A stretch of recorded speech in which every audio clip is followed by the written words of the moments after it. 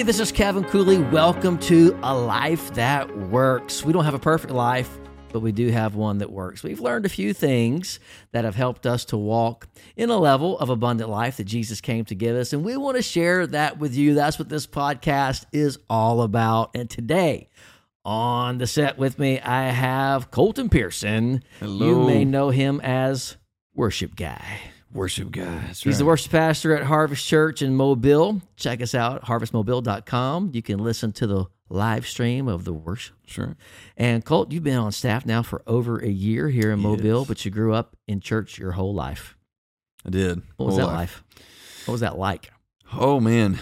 I loved it, honestly. I actually was homeschooled, so Yeah. Church was a great place. It was like recess. Yeah, exactly. It was a place to get just good godly friendships Right and on. be around good people and Yes. be around great influences, and man, loved it. That's awesome.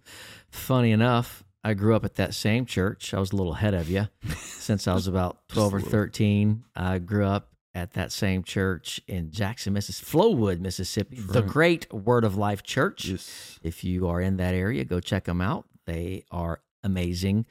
And so we both kind of cut our teeth on worship there. Mm-hmm. My pastor growing up, Pastor Ronnie Sims, was a prophetic pastor. He was a psalmist. Mm-hmm. He would just break out into worship, prophetic worship, and that's just something that rubbed off on me. I've been doing it my whole life, and I know that you are a music lover. Man, what made you decide to pick up the guitar, to grab the keyboard, to start worshiping? Why'd you go that direction? I'm not really sure. I loved music at a young age. Yeah. I mean, I was singing ever since I could sing. Yeah. And I remember seeing my cousin play electric guitar, and I was like, "Oh man, that's cool." And then my mom sang, so I that's kind of right, grew up yeah. in a musical family, and Nice. I would go to band rehearsals with her at Word Yeah. of Life, and just sit through them and watch Jay play, and like I just wanted to do that. I was like, "Yeah, that's cool." And seeing it, like I thought it was cool, but then once I got in it and started putting time into it, man, it just became what Yeah. I wanted to do, who I wanted to be. I love it. And loved it ever since. All right, keep loving it, man. You're doing a good Yes. job. All right, today this is a life that works. So you cannot have a life that works without worship. Yes, Would you agree? absolutely. It's a key component, Yes, and it's for God just as much as it is for us. It's Mhm. for us just as much as it is for God. But what does that mean? oh, worship means it kind of means a few things to me. Yeah. I think we have worship like we think about in a congregation of like, it's the singing part of church, Right.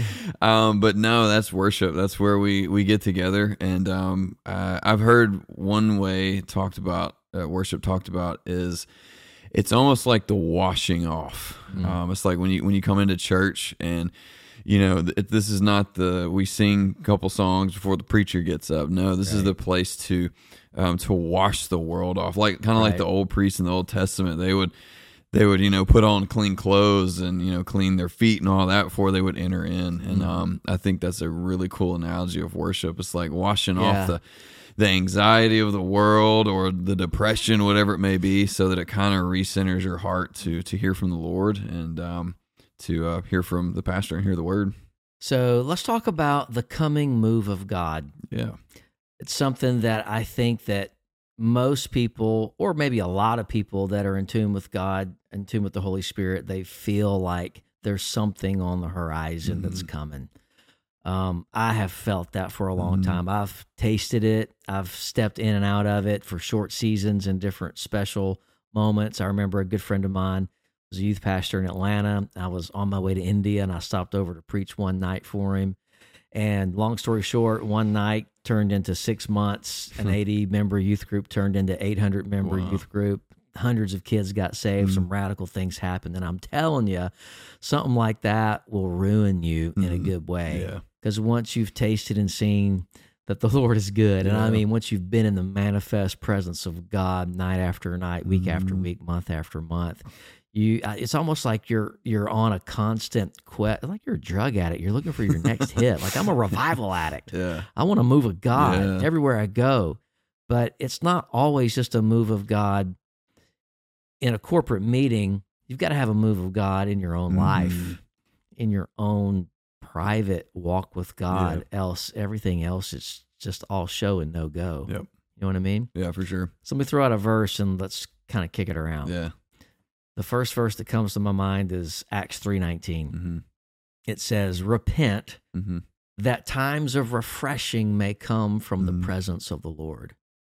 So I can see how that would work both corporately in a church, in a region, in a nation. I can see how it could work in my own prayer closet. Yeah. So what do you see in that verse? I think the word that sticks out is repent. Right, for sure.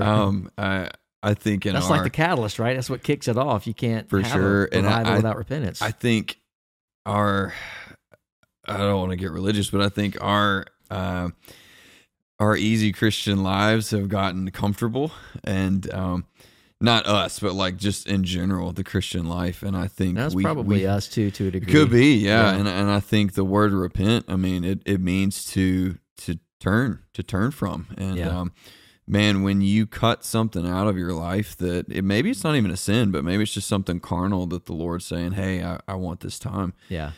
Just like we've been fasting, lately. And when we cut something away, it's almost like the Lord becomes more clear, or you can hear easier. You don't have to, it's almost like you don't even have to try.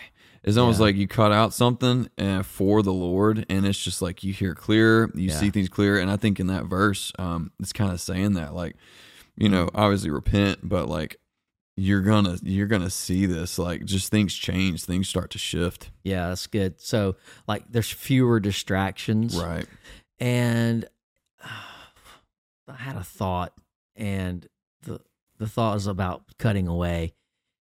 Any good farmer is going to prune a tree so that it can bear more fruit. Yeah. And like you said, we're actually in the middle of a time of fasting and prayer and worship and that sort of thing. And man, it's so good. And there are fewer distractions.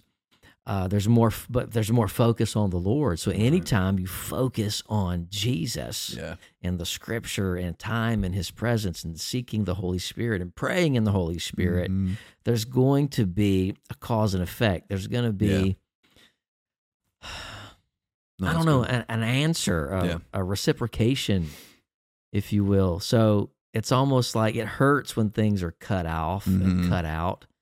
But then, man, it hurts now, but man, the blessing later. Yeah. You said a quote in staff meeting a couple of weeks back of the pain of this, discipline. What was that quote? There's two kinds of pain. There's the pain of discipline and the pain of regret. Yeah. And the pain of regret is always greater. Yeah, that's good. The pain of discipline is more uncomfortable in the moment. That's so good. But man, it pays rich dividends. So good. Later. All right, here's another verse and here's why we're talking about the coming move of God, is because I believe the last thing that needs to happen before Jesus returns is a great outpouring of God's Spirit and hundreds of millions of people turning to Jesus. Yeah. And that's not going to happen with the way we, quote unquote, do church right now. I think we're so caught up in how we do church that we've stopped being the church. That's good. And that's a problem. And God forgive us, and we could start repenting right there. But I know in 2003, that's been a minute ago, when I came to pastor Harvest Church in Mobile, I was kind of fresh off the mission field, had been over there for 5 years or so, and God was doing amazing things. We were seeing thousands of people a month come to Christ, and the Lord was blessing it, but He led us to come pastor this church. And we still have the work there that continues. But when I was here, I just thought, well, maybe God just has me here in this holding pattern for a couple of years to get this church healthy, and then I can turn it over to somebody who actually wants to pastor it, But that wasn't the case. It's been 20 plus years, and I'm still here, and I'm enjoying the journey. But there was a time about 6-8 months into just coming here, I was so frustrated, and maybe my spiritual ADD was kicking in, but I was like, Lord, what do you want to do here? I just wanted to go back to what I was doing. Lord, what do you want to do here? And I locked myself in a room at the church, and for 3 hours, I asked God that one question. What do you want to do here? Yeah. And finally, I say finally the Lord spoke to me. I think finally I got quiet enough to hear Right. what he was saying. But when I asked the question, Lord, what do you want to do here? He said, unprecedented outpouring of my Spirit, such as has never been seen before in the history of mankind, and it will spread globally. Mm. And I was so stunned by that. I said, no, Lord. I said, what do you want to do here? I was like, what you just said is so beyond the scope of what Yeah. we're currently experiencing. Yeah. You know, at that time with 120 people in our church on a good day. And we're a healthy church now. We're not a large church, but we're a healthy church of a few hundred people. But I believe that what God wants to do in our church and through our church, for our church, and not just for our church, but for our community, for our city, and even for this region, is something that is so special. And I don't believe it's limited to our church. I'm not saying that at all. I just know that our church is going to be a part of it. Sure. And I love that prayer that a great man of God used to pray. He said, God, whatever you're doing in the earth, don't leave me out. And that's one reason I'm glad you're here, is you're a solid musician, but even more than that, you're a worshiper. And that's what I like about you the best. And that's why I believe for such a time as this, the Lord's brought you here, just to be a part of whatever God's going to do for us and through us. So, times of refreshing from the presence of the Lord. Yes. Talk to me about the presence of the Lord. What does it do to people when they get in it?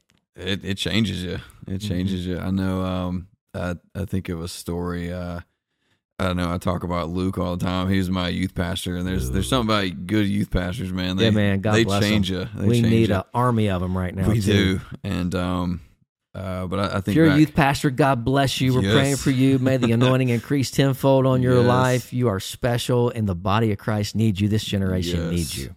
Yes, our generation needs the Lord, and we're gonna give it to him. But but I think back to he was this big old burly man, and man, he would just cry. Like, he would just cry all the time, and like you don't see that all the time. And I remember I asked him one time, I was like, what is that? Like, what is, I felt something. And he's like, that's the glory.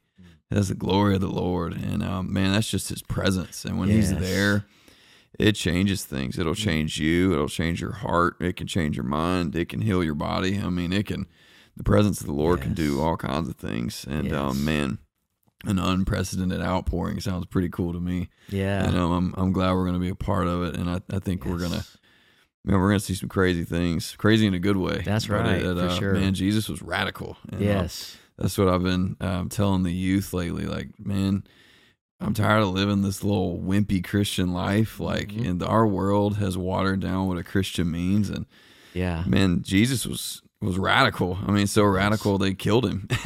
They hated him. And but man, he went through and he was just for people. He was just about people. And I think the world's ready for that again. It needs something radical and different in a good way. And I think that's what we're going to see. Yeah. And I neglected to say when we started the podcast that Colton is also our youth pastor. He and his wife, Savannah, serve our teenagers, and they've been doing that for the last few months. And we just see a wholeness starting to coalesce and take shape there amongst our teenagers. Are so grateful for that. But I told my wife, I said, this was probably 2 years ago. And I told my kids, this was a couple of years ago. We went a couple of years without a youth pastor.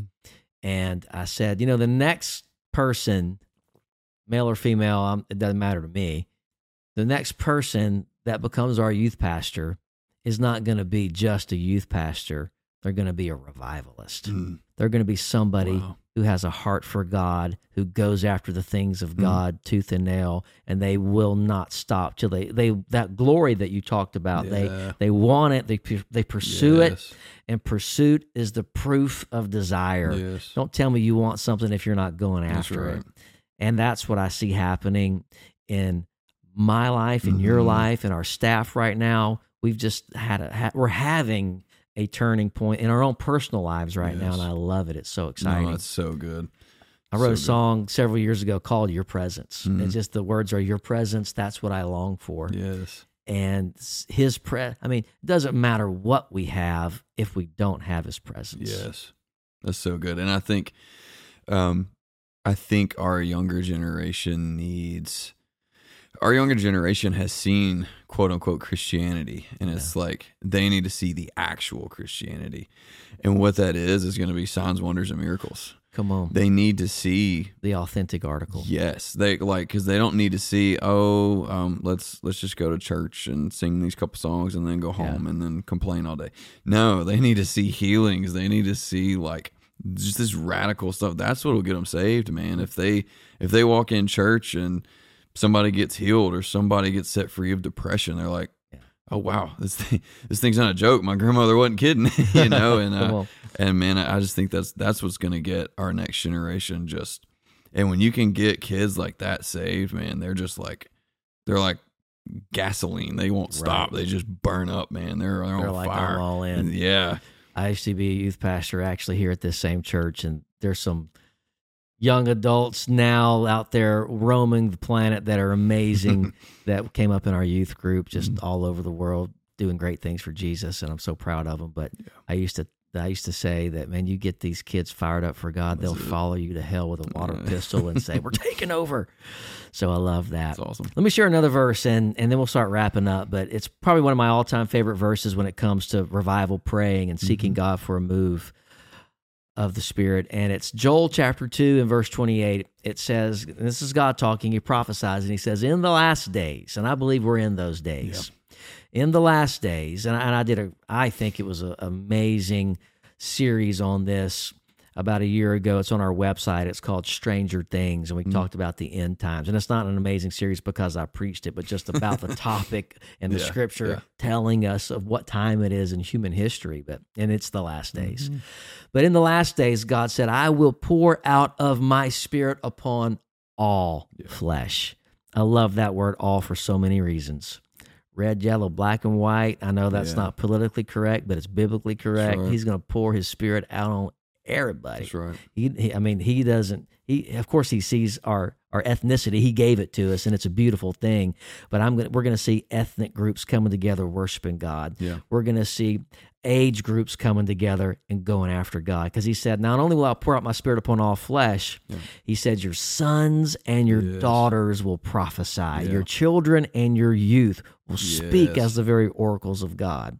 And upon the men servants and the maid servants, I'll pour out my Spirit. So if you're a leader at your church, if you're serving at your local church, you're going to get a double dose, man. Yes, come on. So he said, on the men servants and maid servants, I'll pour out my Spirit. And the old men will see visions, the young men will see visions, the old men will dream dreams. Yeah. Oh, man. That's what's headed our way. And there will be, like you said, signs and wonders in the heavens and the earth. Yes.